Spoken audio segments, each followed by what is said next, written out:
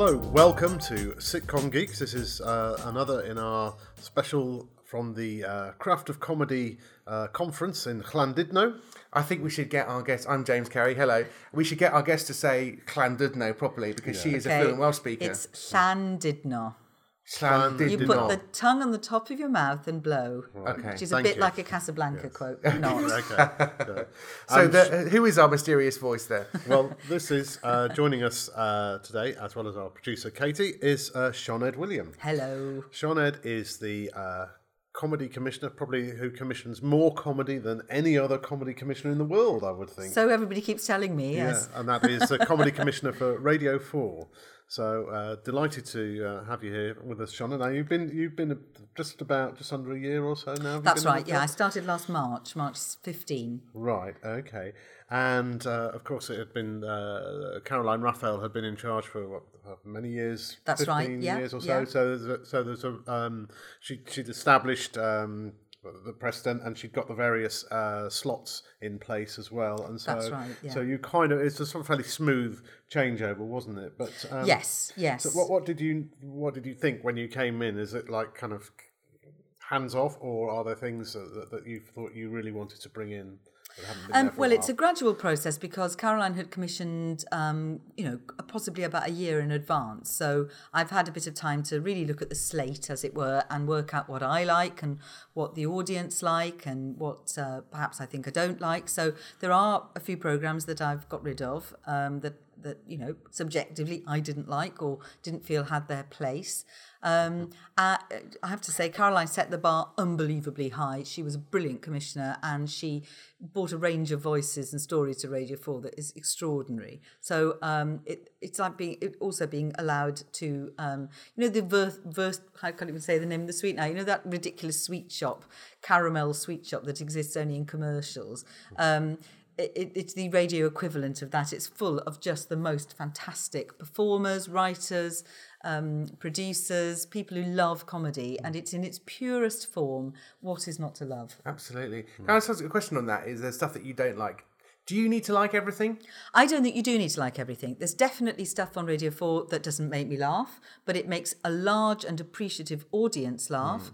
I think as a professional, you should be analytical about comedy. You should laugh at things wholeheartedly and with joy, but you don't laugh at everything. And I think that's actually what grown-ups do, is they're able to analyse comedy material like the Americans can do brilliantly and say, this is the best of its kind. May not make me laugh personally, but it's got a very loyal audience and it's performing the best it can be performing at the moment. I think that's very important. Yeah, because your background is very much in producing comedy, and you've produced big mainstream shows. I mean, obviously, a show like Big Train is the Big first Train. one Oh wow, what an amazing comes to show. mind. But you've so it's not like you've just kind of walked in off the street, as it were. Really. Well, there was a bit of that going Or on a as former well, head of I BBC think. photocopying and moved sideways into radio Well, comedy. I tried for that gig, but I didn't get it. It's very They said fiercely I was too contested. slow in Yeah, my... right. That must Do be it. you still find that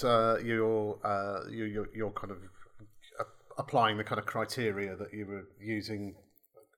Well, I think, yes, to a certain extent, because when you produce situation comedies, which I've made an awful lot of, actually, I was thinking, listening to the session we've just been to, that I've actually made lots of sitcoms, mainstream shows, and I love the process. It's incredibly gratifying. But it's the same thing that you look for. Is the writing tightly? Is it as tightly wrought as it could be? Are the performances as true as they can be?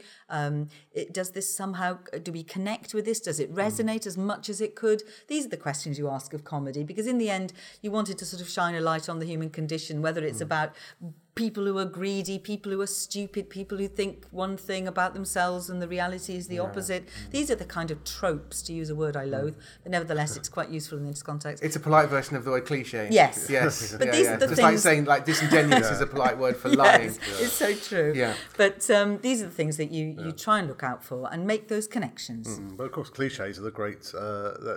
the great comedies are cliches, but cliches with depth. Square peg in a round hole. Fish out of water. Indeed. It's great comedy. We read some scripts for this podcast.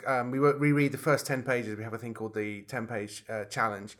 And so you must read a lot of scripts as well, which are presumably produced at a relatively higher level than the stuff that we're seeing. In this job, yes. But even then, what are you finding what mistakes are you thinking people are making, or what are there any general rules of thumb, or just like, our big thing is after 10 pages, nothing's actually happened. That doesn't always matter, of course. Seinfeld was a comedy about nothing, wasn't it? Don't ruin our theory. It was about everything. It was about everything. How can you even say that? But you don't always have to have massive plots. It can be a profoundly entertaining conversation about something. But I suppose something has to change, I think. Whether somebody becomes more powerful in that conversation, for example, or whether something that is set up at the beginning of the conversation is beautifully unravelled by the end of it. It doesn't actually have to be plot, but there does have to be some sort of change of tone or character or realization. And I think that's the thing. It's about being entertained. It's about engaging completely. You don't have to like the characters, but you do have to care what happens next to them. Chekhov was possibly the first great sitcom writer. Nothing much happened in his shows. People were always saying they were going to go to Moscow, but they never did. Actually, what they did was they sat around arguing about love and about and dreaming of doing something, but never quite managing it. And you could argue Beckett uses the same kind of mechanism. Pinto as well. Yeah, great. And what happens in between the words, the subtext is a very important thing in sitcom. And especially on radio Especially on radio, The sound is everything, of course. Do you find, the other thing about radio, though, is the thing I love about it is that you can do things that you just couldn't do on TV. I was saying to somebody in one of the breaks earlier how, Old Harry's Game is a fantastic sitcom. And you just know that if you did it on TV, it would either look awful or it would look so good that it would cease to be funny. Do you know what I mean? I think there's an even more fundamental thing, which is something like Claire in the Community, which I made a pilot for ITV, in fact. And it was interesting. It began to bother you that they were social workers. Right. And that they were rather inept. And similarly, I think if you had made Cabin Pressure for telly, which is one of the great, great radio shows, would it have begun to bother you that these idiots were flying planes? I think probably it might have done. Yeah. Sometimes when you imagine it, and also radio sitcom can be highly literate, densely written. Sometimes you have to unpack that a bit for television. So it's a very different genre, I think, and makes different demands on the realism of the piece. Having said all that, though, one of the joys of radio is if you want to set something on a spaceship, you can. Or if do you feel that people do make enough use of that as they could do? Because with radio, you really can go anywhere and do anything. Or do you think, actually, if anything, people tend to rely on that too heavily? Well, yeah, and there's not enough of a human story I don't think it's a virtue in itself. I don't really care. I think in the end, is it a funny idea about characters that I engage with? That's my bottom line. I don't really care where it's set. I don't really have rules, per se, because I think whenever you have a rule about comedy, somebody breaks it brilliantly with great imagination and originality. But I think what I always look for is some sort of engagement with character. I think if you can also have, like the Americans do so brilliantly, characters who speak in epigrammatic one-liners, in pithy, beautifully wrought lines that actually make you laugh because they're constructed to do so. They're called jokes, James. I don't know if you remember these things that used to be in British comedy. What you're talking about. Jokes are phenomenally important, I think. But pithy epigrammatic phrases. They are.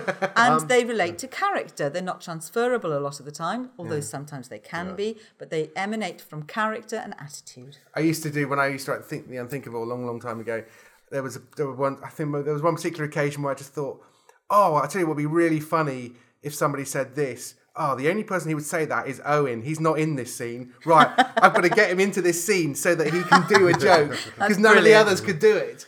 That's the mark of good writing, James. Well, you would hope so. I heard an interview that you did on Feedback on Radio 4. Oh, yes. And you mentioned that you're kind of not afraid to have kind of quite, not difficult, but more challenging narratives in the 6:30 slot. Yes.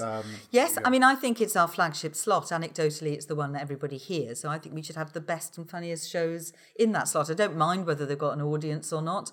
Ed Reardon's Week, which I think is one of the funniest shows we've got, again brilliantly written, hits its target so surely every time. Very funny characters and a wonderful central character, but that doesn't have an audience, but that plays beautifully at 6:30, and I so think is that that's fine. So there was a policy that at 6:30 you're not looking for sitcom. I'm not sure actually. You have to ask Caroline about that. I've got a feeling that she had a stronger view than I did about an audience. That the thesis, and not an unreasonable one, that at 6:30 people are driving, cooking dinner. That you need a bit of noise to grab their attention. But I feel that when you're in the car. And I've got this fantasy, which I said on feedback actually, which is that, like I've done in the past, you don't want to get out of the car. You've got home, you're still waiting, because you don't want to get out before the show's ended. And you at 7:00, but you're just going to wait till the end. Which weirdly, I was actually driving when I was listening to this interview on feedback, and I did actually have to stay. I knew I was going to be talking to you here anyway, but I did actually have to stay in the car listening to until your interview finished, but that is a sort of one of the great kind of joys of radio. The other thing, just the last thing about the downside is when you hear as a writer someone say, "Oh, it's 6:30," you need to bear in mind that people are washing up or cooking dinner or something. Oh, right, so you want me to make a radio show for people who aren't actually listening. I agree with you there. I agree with you there. That's the paranoid writer for me who looks for the most negative version of any possible I think that's a really good point. I don't think it should be wallpaper in the back that you drift in and out of. Yeah. And I think the best comedies do far more than that. But I think you're right that the 6:30 is prime time Radio 4. And let's be honest about this, 6:30 Radio 4, that is getting 3-4 million people. Well, on Fridays you can get over 2. Across the week there's about 5 or 6 listening to it. Yeah, tuning in. And so that's already outperforming most TV shows. Yeah, I mean, I did a show for Sky, which I don't think it got anywhere near that. And it was a big show, Yonderland, which I was very proud of. But it didn't get huge ratings because it's on a limited platform, whereas Radio 4 is accessible to everyone, and we do have a huge and loyal audience. And even at 11 o'clock at night, you can have 1 million people listening, and it is far more than an awful lot of comedy shows on telly. And what's interesting is that having now come back to radio after a long, long time in television, the utter joy of the simplicity of the process. So I don't have literally 10 sets of notes on each cut that I had on certain shows I've done. So it's a very simple process, which is very joyful when you've been subjected to the other. But also, I think there's a different listening habit amongst young people who like to curate radio. So they're much more used now to listening to podcasts, selecting material that really makes them laugh.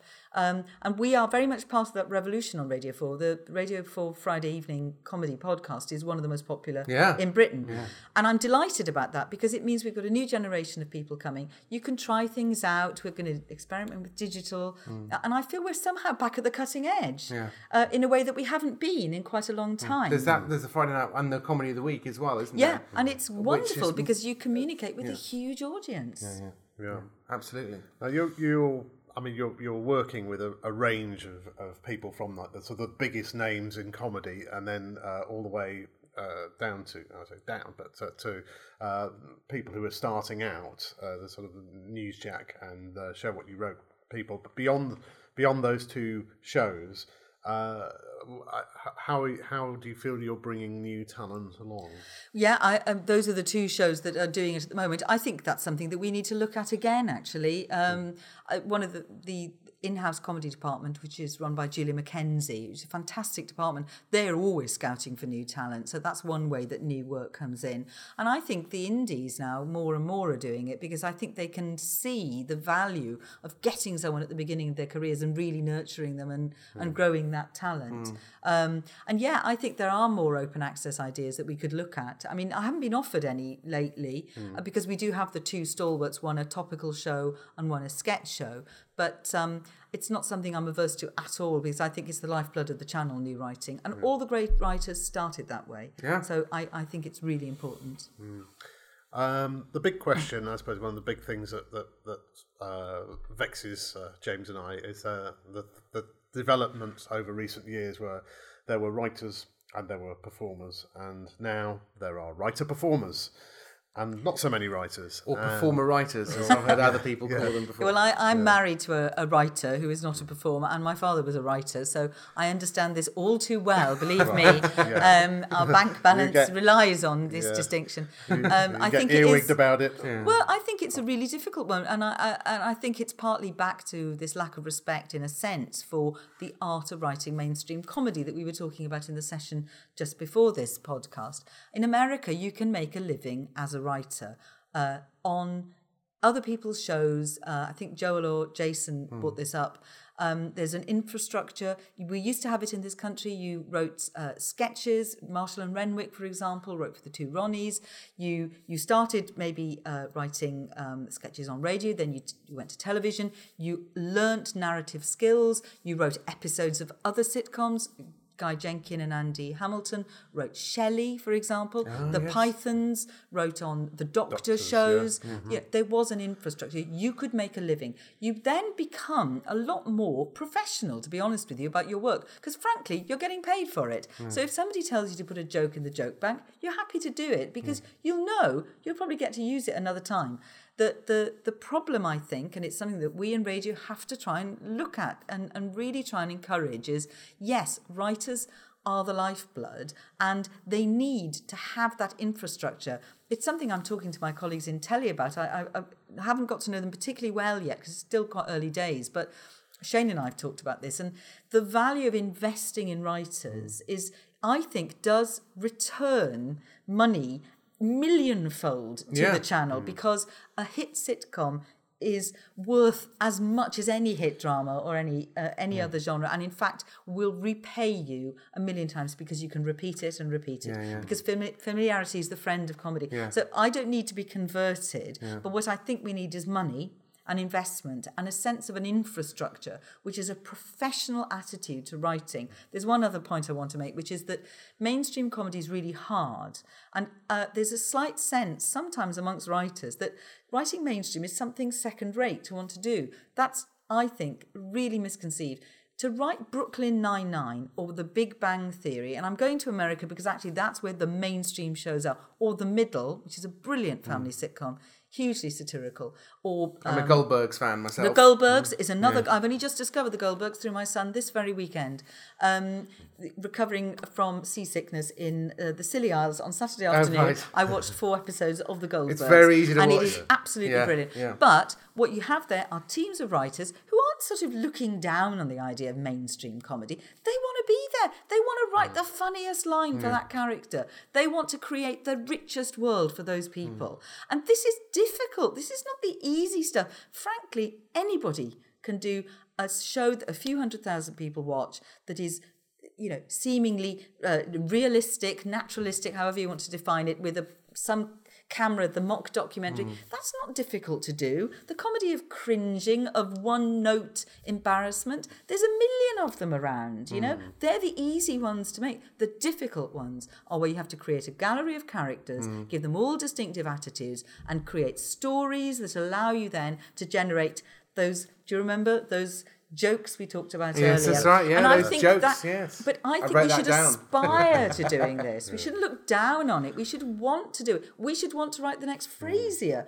What joy! My son introduced me to Frasier again. He's only 13. He's now watching all these shows for the first time. He said, "What a great show! These wonderful characters, those funny lines." There's 170 of them. Yeah, but that's to do with professional writers being given a living wage to work on it, and it's really hard at the moment because nobody has the resources to do that. Well, except you say that, but radio is the one that does, because the only reason I've got experience, I've written or co-written about 110 half hours, and some of those are TV, but actually about 60, 70 of those are radio episodes of either my own sitcom or 40 odd episodes of Milton Jones. And you can make a good living doing it. You can make a living. Let's not say how quite good it is.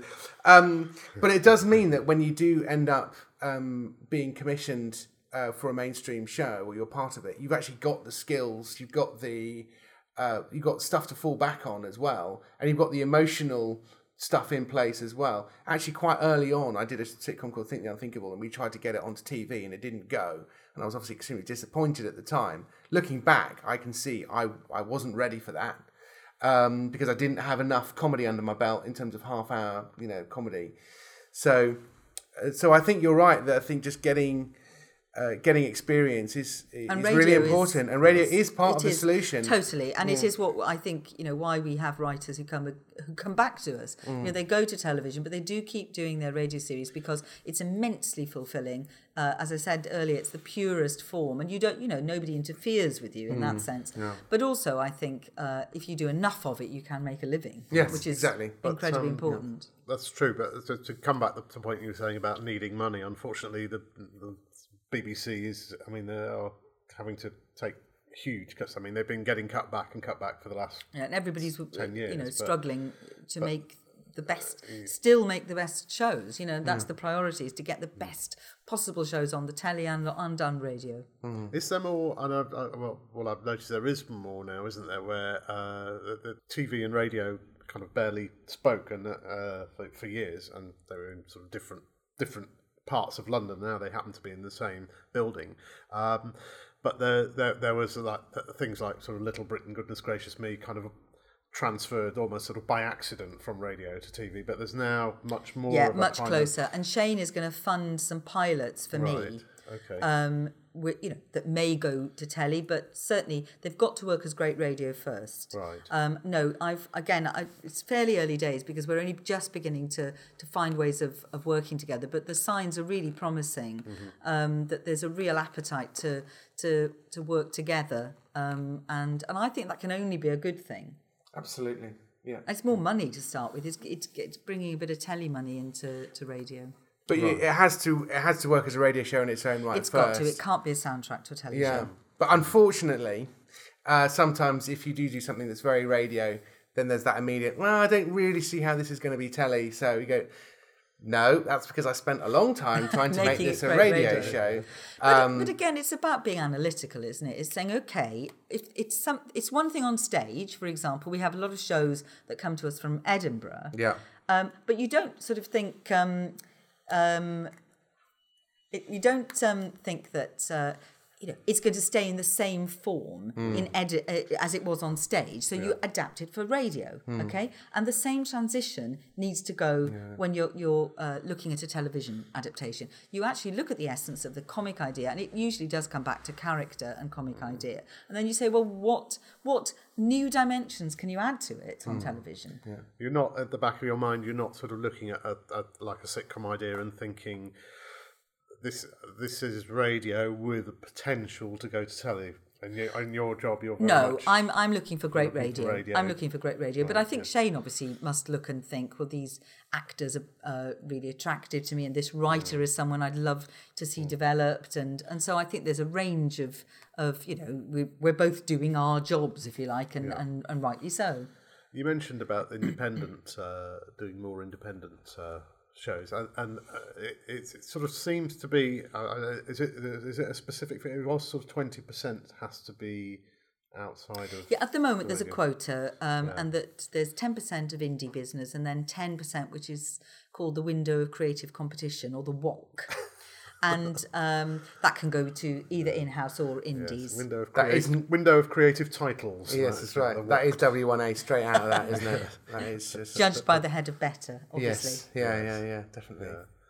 Yeah. So what we should probably wrap this up, but people listening to the show, lots of people who want to write sitcoms. What should they be doing? What steps are there? Because obviously they're not going to send them to you, because you get stuff sent to you by producers. And listen to a show. If you like it, write to the producer, because you'll share a comic sensibility. It doesn't matter whether they're in-house in Julia Mackenzie's department or whether they're one of the many wonderful indies who make shows for us. Listen to them, really analyse what it is you like about them, and get in touch with the producer. See if there are any ideas that you have. It shouldn't be the same idea, it shouldn't mirror what you've just heard, but it might have a similar tone or a similar feel, and chat to that producer. The producers are there to enable the comedy. That's what I was always taught by the late, great Geoffrey Perkins. The producer is there to enable the comedy, and the best producers will understand, will look at writing talent and say, this person, I get them, they get me. What can we cook up? And that's the best way into radio. And also there are these open access programs which are very helpful. But if you're working at a slightly different level to that, then find the producer that really, really gets you. That's the best thing you can do. Great. Okay. Well, I think that's really kind of you. Thank you for spending this time with us. Not at all. Thank you for letting me rant. No, not at all. No, this is all very helpful. Thanks very much to you, Sean Ed. Thank you, Dave. Thank you to our producer, Katie. And we'll speak to you next time. Bye-bye.